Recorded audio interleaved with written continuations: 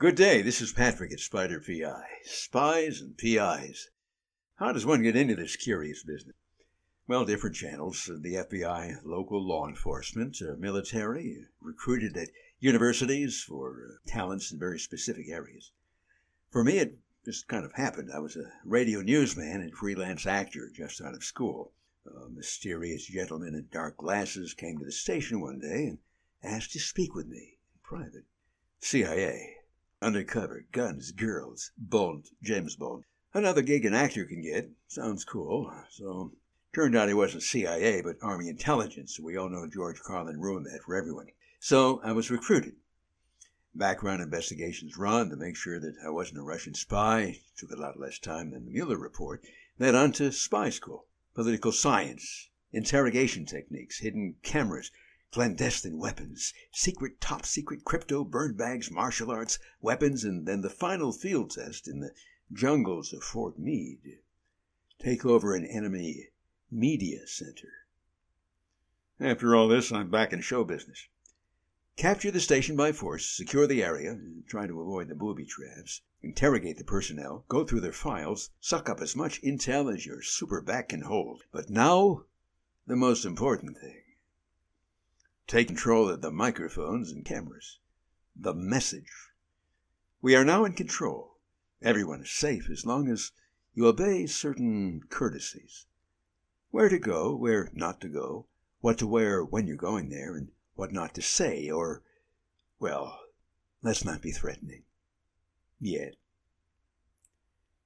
There is a touch of magic about the media, invisible, powerful, and deceptive. The mind is easily tricked, easily deceived. Put the mind in the media, stir it all up, repetition, salesmanship, flash, glamour, color, sex, anger. Build the emotions, and they will come, and they will believe, most of them. So what do you want to sell? What do you got? Soap, pills, masks, pillows, lies.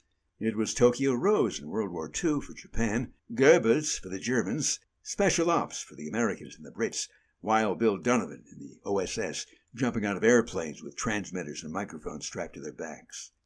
During the Cold War, the Soviet Union, the Russians, had Pravda, their propaganda rag. Pravda, which ironically enough means truth in Russian. The free world had the Voice of America, broadcasting hope and truth to the Poles, Hungarians, the Czechs, the Albanians, Eastern Germany, the Eastern Bloc, handed over to Stalin by our own Franklin Delano Roosevelt following World War II. So media is more than Netflix and Twitter. It can be and often is a major part of an intelligence operation. Intelligence, information, or disinformation. Another name for propaganda, another name for lies.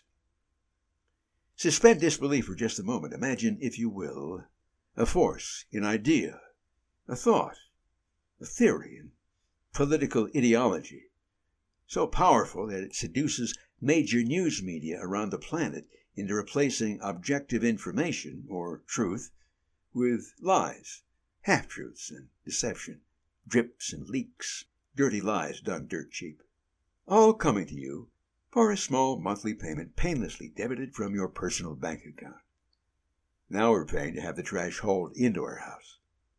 There's more than a similarity between the intelligence business and the media. They are the same business, the information business. If information is objective, accurate, timely, it can be valuable, in fact, essential to a free and rational people. If that information is inaccurate, possibly intentionally inaccurate, possibly to suggest a certain conclusion based on something other than your personal well-being, it might be deadly. Maybe our Secretary of State said it best. Distrust, but verify. Patrick at SpiderPI.com. You have a great day. God bless.